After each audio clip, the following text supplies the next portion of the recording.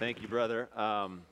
Before I didn't know you were going to mention my Philadelphia martyrdom, but I don't know if you saw the NFL draft in Philadelphia this week, and Drew Pearson.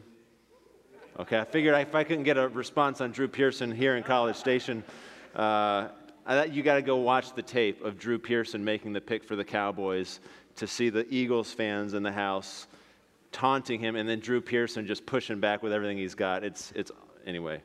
Right now you're all judging me. You're like, why is he opening with talking about the Eagles and the Cowboys? But those are holy things. They're holy things. I do want to bring you greetings from Louisville, as we call it, and we are about to jump into a crazy week in Kentucky and Louisville. The Kentucky Derby is about to start, so I'm glad I'm here. And I'm glad I'm here to bring you greetings from the Southern Baptist Theological Seminary, one of the 6 seminaries that you support through your giving to the cooperative program. We have had so many young men and women come to Southern over the years right here from Central Baptist Church, and so grateful for this congregation, the way the Lord has used you and your witness for Christ. And in fact, I have some of my closest friends in ministry, some of my own colleagues, in fact, were brought to faith in Christ through the ministry of this church. So you have no idea what a privilege it is. It's always a privilege to get to go to a congregation and open up God's Word, but there's a particular joy and delight that's mine this morning because of those connections. I also want to tell you how much I love your pastor. I don't know what it says that the weekend I'm here, he chose not to be here. But I love Chris Osborne. I thank God for him. And just his ministry, his faithful ministry of being here for this time and the way the Lord has used him in this congregation. So thank you in so many ways. We're going to be in Daniel this morning. And if you haven't been reading the book of Daniel in your devotional life, it's in the Old Testament, right after Ezekiel. I don't know if that helped you at all. So you're going to have to find Daniel. And as you're turning there, Daniel chapter 1, we're going to be focusing on just a few verses, really. But I want to tell you, I know firsthand the power of the force, the pressure to conform. I don't know if you've ever experienced that in your life, the pressure to conform to your surroundings, to your context, to your circumstances is an incredibly powerful force. I know this. I spent a portion of my childhood living overseas in Spain, and I was a little taller than everyone else. I was the best basketball player and the worst soccer player, and then when I came back to America, that flipped very dramatically. But I remember my first year as a kid there. I was in first grade, and we went to a Spanish school, and I felt the pressure to conform.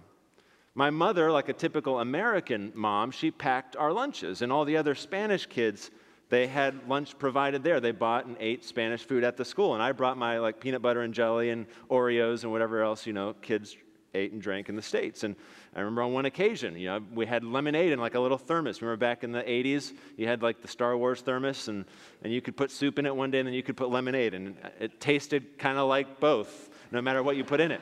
And I had this little thermos of lemonade, and the teachers, they'd never seen anything like this, and they took it, and I think they wondered, is there contraband in here? And so she's smelling it. Is this cleaning solution? She didn't know what lemonade was. And so there's always reminded of being an outsider. And the only other kid who brought his own lunch, for example, was a Pakistani kid who was Muslim. So he had to bring his own food. So it's me and the Pakistani kid, and then all the Spanish kids. And so I'm just always, even as a 7-year-old, I'm aware that I don't fit in. And we get to the end of the year, and like every school, this is, I think, a global phenomenon. There was a year-end musical performance. We were going to sing a number of songs, and the parents, grandparents, aunts, uncles, whoever would possibly want to sign up to hear first graders sing, they were going to show up. And some of the songs were in Spanish, but one of them I distinctly remember was an American song by Stephen Foster. Oh, Susanna, right? Oh, Susanna, don't you cry for me, because I come from Louisiana with a banjo on my knee. I still, to this day, have no idea what that's about. Why should Susanna be reassured that you're traveling with a banjo? I don't know, but I guess whatever. Anyway, we spend weeks, I suppose, preparing for this. And my parents distinctly remember showing up on the day of that recital, and they heard all the other songs, and then we start Oh, Susanna. And they hear my voice, but it doesn't sound like me. Instead of hearing me sing, "Oh, Susanna, don't you cry for me," they hear my voice, my little 7-year-old, maybe 8-year-old voice at the end of the school year, and it sounds something like, "Oh, Susanna, don't you cry for me. I come from Louisiana with a banjo on my knee." I had assimilated. I had tried to blend in the way that was available to me. I couldn't do anything about my height. I couldn't do anything about my basketball skills. I couldn't do anything about what I brought to lunch, but I could change my accent. I could try to assimilate. I felt the pressure to conform. It's funny now, but it's a powerful force, even for us as adults, isn't it? The pressure and the power to conform to our circumstances and the culture around us. Well, I want to suggest to you from the passage this morning that Christian non-conformity is normative. In other words, our title this morning is The Normativity of Christian Non-Conformity. To follow Jesus means to be a nonconformist. And we're going to look at this passage in Daniel this morning and try to draw God's truth from it. So we're going to pick up in Daniel 1, verse 8, and I'll read to the end of the chapter. So Daniel chapter 1, starting in verse 8. This is what God's word says. "But Daniel resolved that he would not defile himself with the king's food or with the wine that he drank. Therefore he asked the chief of the eunuchs to allow him not to defile himself. And God gave Daniel favor and compassion in the sight of the chief of the eunuchs. And the chief of the eunuchs said to Daniel, 'I fear my lord the king, who assigned your food and your drink. For why should he see that you are in worse condition than the youths who are of your own age? So you would endanger my head with the king.' Then Daniel said to the steward, whom the chief of eunuchs had assigned over Daniel, Hananiah, Mishael, and Azariah, 'Test your servants for 10 days. Let us be given vegetables to eat and water to drink. Then let our appearance and the appearance of the youths who eat the king's food be observed by you, and deal with your servants according to what you see.' So he listened to them in this matter and tested them for 10 days. At the end of 10 days, it was seen that they were better in appearance and fatter in flesh than all the youths who ate the king's food. So the steward took away their food and the wine they were to drink and gave them vegetables. As for these 4 youths, God gave them learning and skill in all literature and wisdom, and Daniel had understanding in all visions and dreams. At the end of the time, when the king had commanded that they should be brought in, the chief of the eunuchs brought them in before Nebuchadnezzar. And the king spoke with them, and among all of them none was found like Daniel, Hananiah, Mishael, and Azariah. Therefore they stood before the king. And in every matter of wisdom and understanding about which the king inquired of them, he found them 10 times better than all the magicians and enchanters that were in all his kingdom. And Daniel was there until the 1st year of King Cyrus." Would you pray with me? Father, we are grateful that we come to you as our Father, and we trust that your word is true and powerful. So would you take your word and by your Holy Spirit plant it into our hearts? Help me, give me clarity of thought and concision of speech, and may all of us be not only hearers of the word, but doers. We ask this in Jesus' name. Amen. Well, I want to suggest to you 3 big ideas. 3 big ideas from this story, from this text, and we'll walk through them and try to apply them in our own lives. But first, Christian nonconformity requires resolve. Christian nonconformity requires resolve. Let me give you a little bit of the context here. The text we read, it opens with Daniel resolving that he would not defile himself with the king's food or drink. Let me tell you again, the context here, this is about 605 BC, and Nebuchadnezzar is the ruler of the most powerful empire on the face of the planet at the time. And Daniel is one of these young men taken out of the southern kingdom of Israel, out of Judah. So Jerusalem will fall in 586. It'll be destroyed. But before that, there was an early wave of exiles taken away. Daniel is one of these. He is a member of the elite. And if you read the verses preceding this in chapter 1, you would understand Daniel is educated. He's a son of privilege. He is among the 1%ers, so to speak. And this was typical Babylonian strategy to manage their empire. How do you control and manage and exercise power over a massive empire? Well, one way you do it is you take that constituency, you take those elites, and you bring them to Babylon. You take them out of their homeland, you bring them into Babylon, into the center of the empire, and you try to assimilate them. You try to make them basically Babylonian. And so if you had read the first few verses of this chapter, you'd understand that's exactly what's going on. We know from Babylonian literature and also from Persian literature that this was customary, usually around the age of 14 or 15. So let that sink in for a minute. We're talking about adolescent boys, teenage men, if we can use that term generously. I have boys, so I can say that. That's who we're talking about. Daniel and his three friends, Hananiah, Mishael, and Azariah. And as evidence, right, of this attempt to get them to conform, to assimilate into Babylon, we're told they're offered food, rich food from the king's table. They're given access to power. They're given access to privilege. They're given an incredible educational opportunity. It seems from the text this was going to be a 3-year program. They would be in the king's courts, trained for 3 years, at the end of which they would serve directly to Nebuchadnezzar, the most powerful ruler on the planet at the time. What an opportunity. What a privilege. In fact, we're also told they're given new names, right? We often remember them as Daniel and Shadrach, Meshach, and Abednego, but they're given new names to try to, again, assimilate them, try to get them to blend in to Babylon. So Daniel resolves not to defile himself. Non-conformity requires resolve. Why does Daniel refuse to eat this food and drink this wine? Why would it be? Well, there are a number of reasons that are possible. One, the most likely, is that the food that was set before him was most likely ceremonially unclean. So if you remember your Old Testament, you know that God, through Moses, had given his people his law at Sinai, and there were all sorts of restrictions on what they could and could not eat. Most famously, right, they couldn't eat pork. But there were rules on what they could mix, and how they had to prepare food. And it seems very, quite predictable, in fact, that the food that was set before them was in violation of God's law. It was unclean food. It was not kosher. But there may be more than that. It seems Daniel likely also understood that the hooks that the empire was trying to use to get into his heart and to bring him into Babylon was through his belly. If I can give you privilege, if I can give you access to power, if I can give you certain perks, I can draw you in, and then I can control you. Now, whether it was the issue of ceremonial cleanliness or whether it was the issue of kind of manipulation or both, either way, Daniel has a decision to make.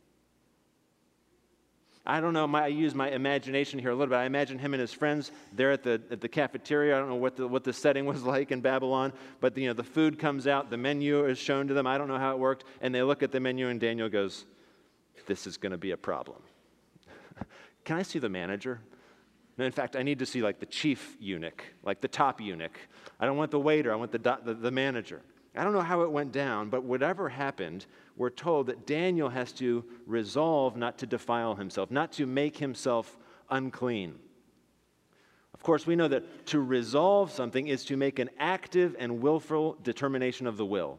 It doesn't happen by accident, right? You resolve something, you make a New Year's resolution, you put it on a list, you say, this is an active and willful determination. I am making this, I'm defining this, I'm putting it before me, I'm going to put it on the fridge, I'm going to have it on the list, and I'm not going to let myself forget I have said this is my resolution. I am resolved to do this year. Well, Daniel does that. This is an active, willful determination. Why would that be? Daniel remembered who he was. He knew he was not Babylonian. He knew he was a son of Abraham. He was part of the people of God. And no matter where he lived, no matter what the pressures around him looked like, no matter what the temptations to conform might have been, he knew who he was and what God had called him to do and who to be. It's a question of identity. And beyond that, Daniel understood truth. This is non-conformity that is founded upon the Word of God. Daniel knew that God had said, live this way, don't live like this. Eat this, dress like this, don't marry this person. All these rules that God had given that were in His grace to protect His people, to bless them, Daniel knew those. So let me just point out to you, our culture gets the non-conformity thing. American culture says, oh yeah, you got to be your own person. In the name of personal autonomy and self-determination. Don't let anyone tell you who you're supposed to be. Don't conform to whatever the majority view is, right? American culture gets nonconformity, but this is a nonconformity that is very different from the culture that we live in. Biblical nonconformity recognizes, no, our refusal to conform to the world around us is because we are subject to an authority greater than Nebuchadnezzar. We are subject to an authority far more sovereign, far more majestic, far more eternal, far more holy. We are subject to the authority of God Almighty himself, and we have his truth in his word. So this is not me being me. This is not Daniel just saying, you know what, I don't feel like eating it. I'd rather eat vegetables, so I'm not going to conform. No, he refuses to conform to Babylon because he is devoted to conforming to the will of God. I wonder how that works in your life. How does that work in your life? Have you resolved? Have you regularly, daily even, set before you, I want to live for Christ. Oh, I don't want to do anything that would bring shame on the gospel. I don't want to do anything that would bring reproach or scandal to the name of Christ. I don't want to live like an unbeliever. So, oh Lord, would you help me by your grace? Lead me, guide me, protect my spouse, my children. Help us as a family, that we would be resolved not to defile ourselves, that we would be resolved to live according to your will and to your ways. And lastly, just notice his resolve. It has influence. When Daniel makes this resolution, we're told in the text, this is Daniel, personal. This is his personal resolution. But notice his three buddies kind of take notice. Hananiah, Mishael, and Azariah, it's almost like they're sitting there and they go, oh, so we're not eating this? Okay, Daniel says we're not eating it. Let it go. Yeah, I don't know how that went down, but they clearly take notice of it, and all four of them then are joined in this resolution not to defile themselves. All four of them refuse to eat the king's food and to drink his wine. His faithfulness, his refusal to conform had an impact on those around him. And I can just promise you, when you live for God, when you refuse to conform to the world, you will have influence. Maybe not in the ways that you think, maybe not in the ways that the world says are important, but people will notice, and they will follow in your example. It may be your children. They see you, mom, living in a way that's different from what the world says. They see you being faithful to Jesus, and they're watching you, and they're noticing you. Student, it may be you in your high school or your middle school or wherever God's put you, and you're faithful. You don't blend in. You refuse to. And it looks like everyone thinks you're crazy, but there's someone in your school who's taking account of it and who's saying, you know what, if she lives like that, I want to follow that. I want to be like that. And you may not have a clue they're even thinking that. So first, Christian nonconformity requires resolve. Secondly, Christian nonconformity will bring testing. Christian nonconformity will bring testing. Now, you know from this story that we read that when Daniel and his friends refused to conform, when they refused to defile themselves and eat the king's food and drink his wine, there's this scenario presented. Daniel says, the chief eunuch's worried. Well, if you don't eat, the king's made a lot of investment in you. We've got this 3-year educational program at the end of which you're supposed to function as his basic senior advisors. And if you waste away and shrivel up and die, I might get my head cut off. Because my job is to keep you healthy, fat, and growing. So he's worried. So Daniel says, well, let's do this. Just give us vegetables and water for 10 days. Now, let me just say, if you want to take this as a diet plan, go for it. But that's not the point of the story, okay? The point of the story is the diet, in fact, that Daniel and his friends are taking on themselves, it should have resulted in their nutritional deficiency. Because the eunuch rightly understands, if you do this, you're going to lack all kinds of nutritional content. You're going to waste away. You're going to look weak compared to the other guys in this program. This won't work out. Daniel said, just trust me. Just trust me. Give us the vegetables. Give us the water. We won't defile ourselves. Put it to the test. Put it to the test. There is, in other words, a confrontation happening here, and that is the nature of testing, isn't it? Testing involves an unavoidable confrontation. Now, if you know this book, that this story of Daniel and his friends is full of moments of confrontation. Think about maybe the most famous story, right? Daniel in the lion's den. Daniel kind of there are some guys who have it out for Daniel, and he finds himself vacationing with lions in a cave. And he's spared publicly. Maybe most famously, you know the story of his three friends, who, when Nebuchadnezzar, who seems to be something of a narcissistic egomaniac, has this massive statue built, and he says there's going to be a day we're going to build the statue, and then we're going to set aside a day, and anyone who's everyone is going to come together. We're going to get the orchestra. We're going to have everyone there, and when the band starts playing, everyone goes down on the ground and they worship. I mean, just imagine Kyle Field full of, 500,000 people now? I don't know. Kyle Field full of people.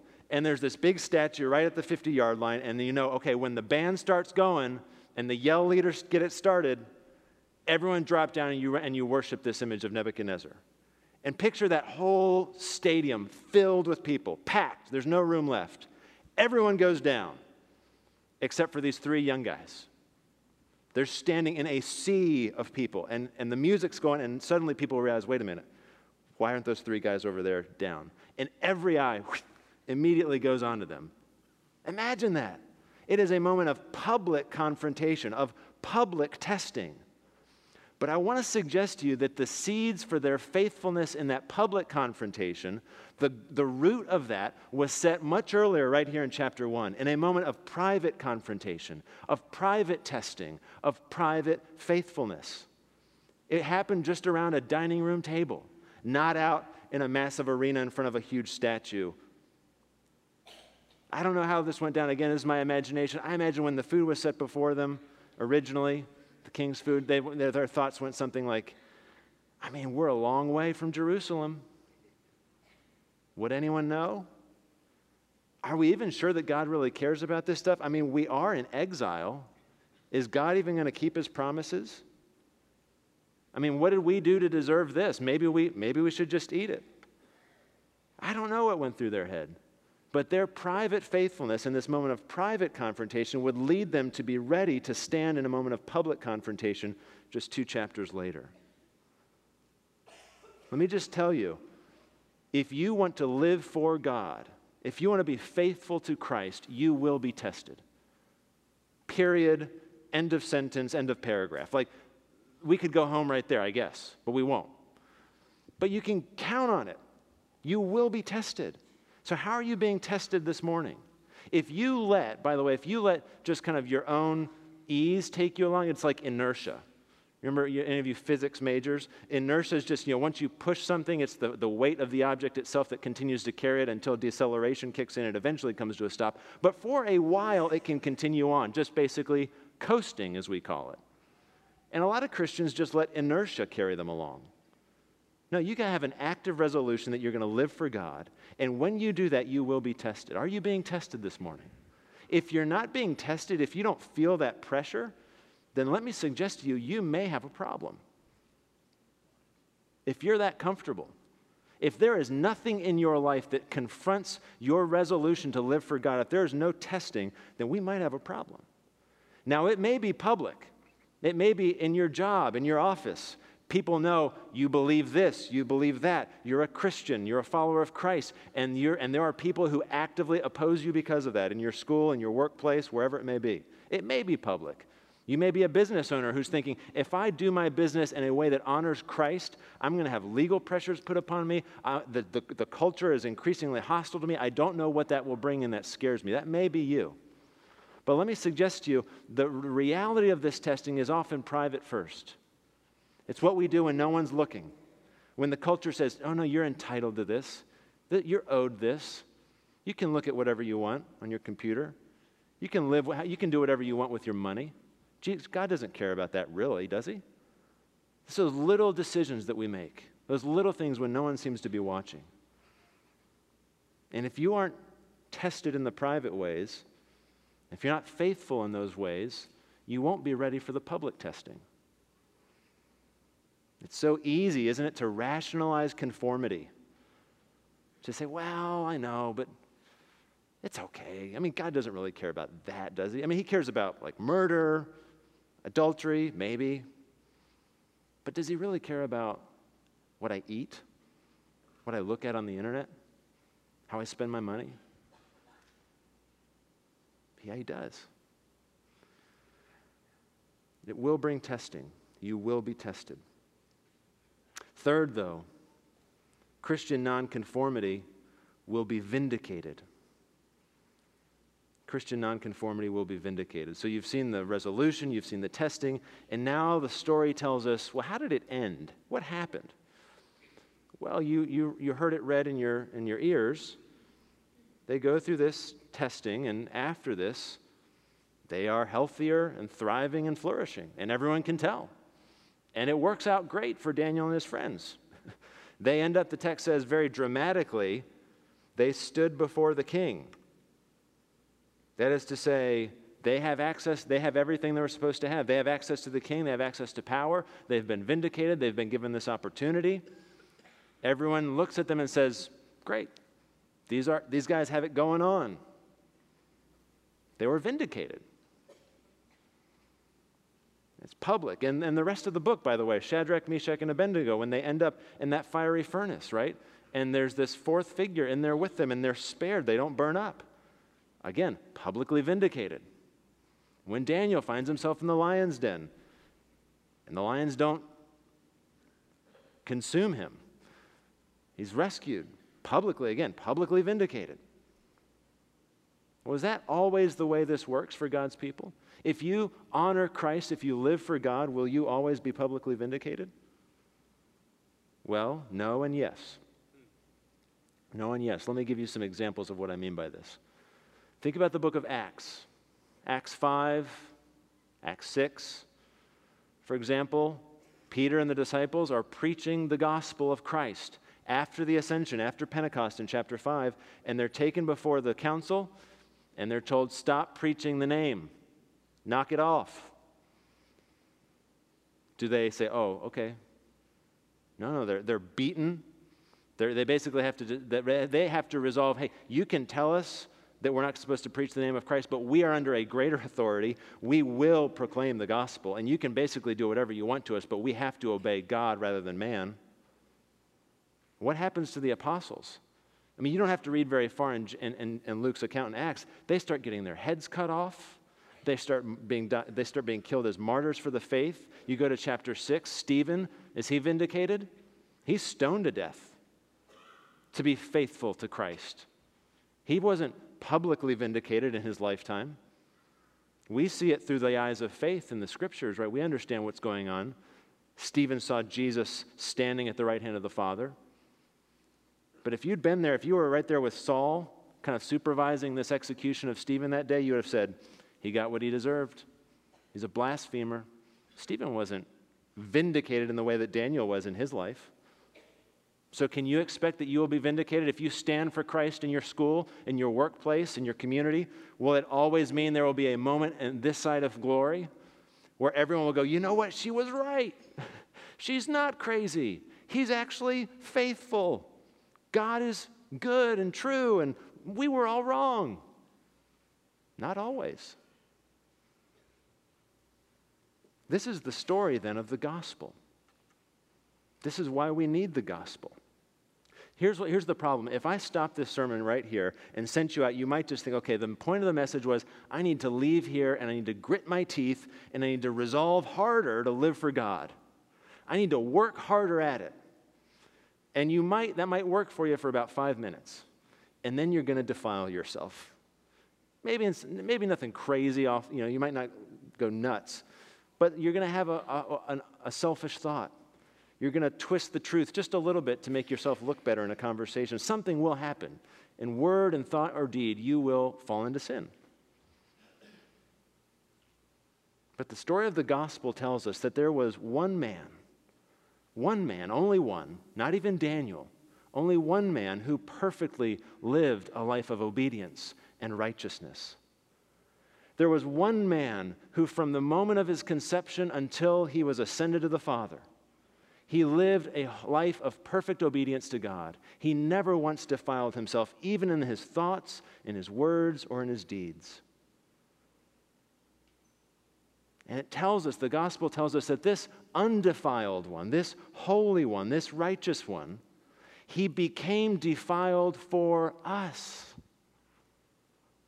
The Holy One, the Righteous One, Jesus Christ, hung on a cross, cursed and afflicted by God.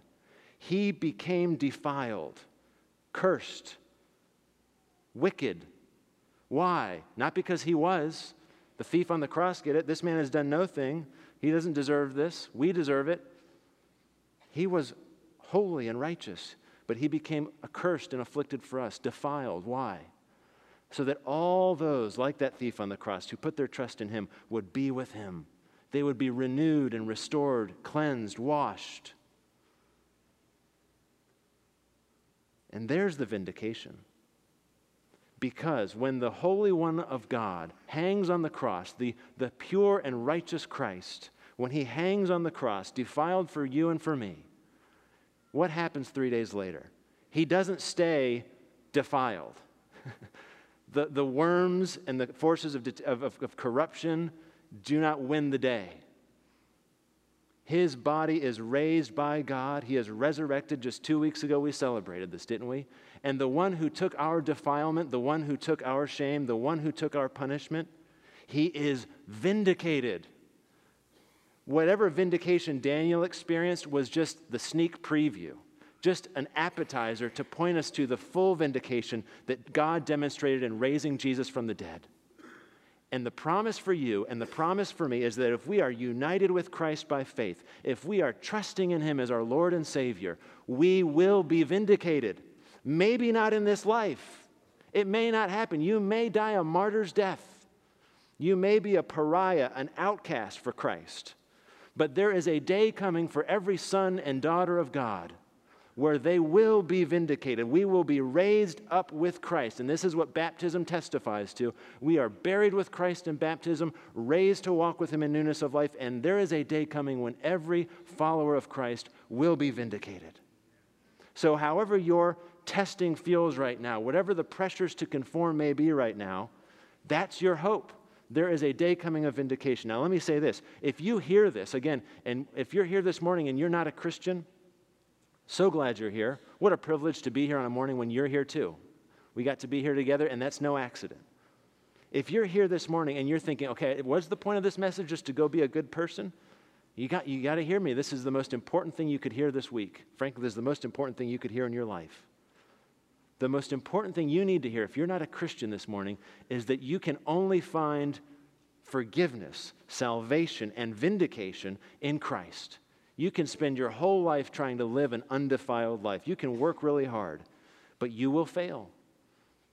The only access, the only way you get to God is by saying to the Lord, I am defiled. I'm not clean. I'm not holy. I've broken your word. I haven't lived the life that I'm supposed to live, and I can't do it. I need your grace. I need your mercy. Would you forgive me of my sins? I trust in Jesus as my Savior, as my substitute, that he did for me what I could never do for myself. If you will do that, you will be vindicated with Christ forevermore. You will be with God. You will have eternal life. That's the hope of the gospel.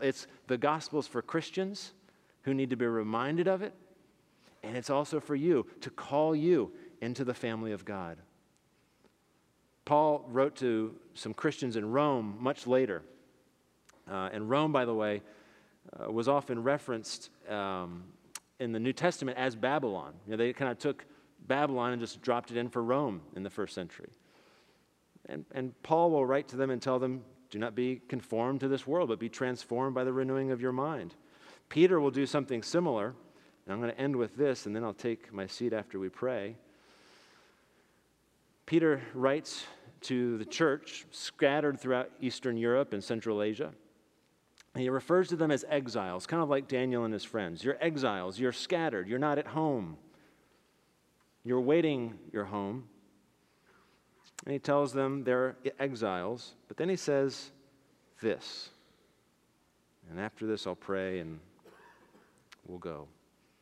This is what Peter says to these first century Christians, and he says to us, therefore, preparing your minds for action and being sober-minded, set your hope fully on the grace that will be brought to you, future tense, right? It's coming, the grace that will be brought to you at the revelation of Jesus Christ. As obedient children, do not be conformed to the passions of your former ignorance, but as he who called you is holy, you also be holy in all your conduct. Since it is written, you shall be holy, for I am holy. And if you call on him as Father, who judges impartially according to each one's deeds, conduct yourselves with fear throughout the time of your exile, knowing that you were ransomed from the futile ways inherited from your forefathers, not with perishable things such as silver or gold, but with the precious blood of Christ, like that of a lamb without blemish or spot. Would you pray with me? Our Father in heaven, we are so grateful for the gospel. We are grateful that Jesus Christ, this lamb, this sacrifice, who gave his blood without blemish or spot, he was undefiled. We're so grateful that we are righteous in him. Lord, we're grateful that we can resolve to live for you. We can resolve to not be defiled, not to get to you, not to earn salvation, but as a response of gratitude because of what you've already done for us. We now live for you in obedience. Lord, I pray right now in this room that you would, by your Holy Spirit, move. If you're here this morning with every head bowed and every eye closed, if you're here this morning and you know this is you this morning, you're a Christian, but you need to resolve. You've wandered from Christ. There is sin even this morning in your life that the Holy Spirit is convicting you of. You look at your life, you examine it, maybe even in just this last week, and you think, I am living not like a son or a daughter of God. I know, I feel it in my heart, I'm convicted of it. If that's you, this word of grace is for you too. We're going to have ministers here at the front in just a moment. They're going to come forward, and when they do, I would invite you, if that's you and you're under conviction of sin this morning, would you resolve to turn from your sin, to trust in Christ afresh, to walk in repentance as a son or a daughter of God? Resolve today to live for God. But maybe you're here this morning and you don't know Christ. And again, with every head bowed, if you're here this morning and you know, I'm not a Christian. I don't know what circumstances brought you here this morning, but you're not here by accident. It's no coincidence that you're hearing my voice, and whenever God's word is proclaimed, it always calls for a response. And maybe God is stirring in your heart this morning. Maybe you've heard this message, the truth of the gospel, 1,000 times, but this morning you're hearing it in a different way. The Holy Spirit's at work in your heart. If that's you this morning, you got to stop trying to earn this. You can't get your way close to God. You can't clean yourself up. You can't make yourself pure and undefiled.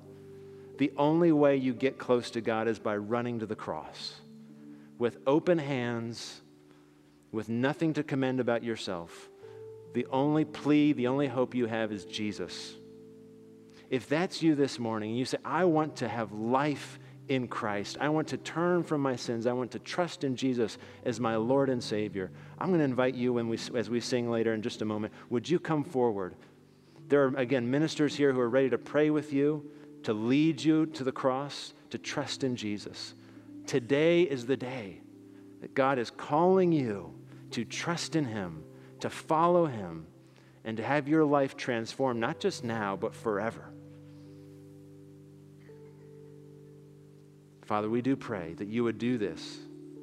Stir up our hearts, that we would live for you, and that the gospel would change everything about us and about everything that we believe. In Jesus' name.